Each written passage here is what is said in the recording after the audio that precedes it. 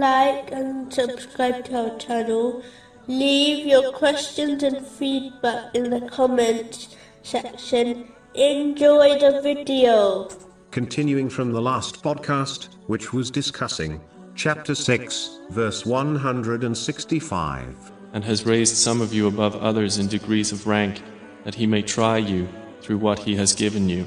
In a narration found in Sunan Ibn Majah, number 4142, advised Muslims to observe those who possess less worldly things than them instead of those who possess more, which would prevent them from becoming ungrateful.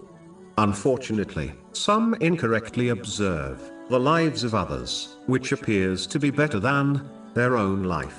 For example, normal people often observe celebrities and mistakenly believe their life is better. In most cases, this concept is not true, as people who appear to be in a better situation may well be facing difficulties which would make others not wish to trade places with them. An outsider will only observe things from one point of view, but if they could see the whole story, they would realize everyone faces problems, and no one has the perfect life, irrespective of what one owns or how famous they are. Often this misconception is caused by the media, but people fail to remember that the aim of the media is to paint a certain picture of the lives of celebrities which look appealing to read about. In most cases, if they only reported facts without sugarcoating them, the majority of their customers would turn away from them.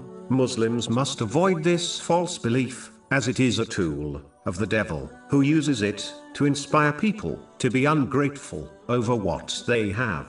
The correct mindset, which has been advised in this narration, will prevent one becoming ungrateful to Allah, the Exalted. Whenever a Muslim feels ungrateful, they should shift their focus to the countless people who are living in severe poverty and facing much greater hardships than them. The grass is not greener on the other side, it is in fact green enough on one's own side.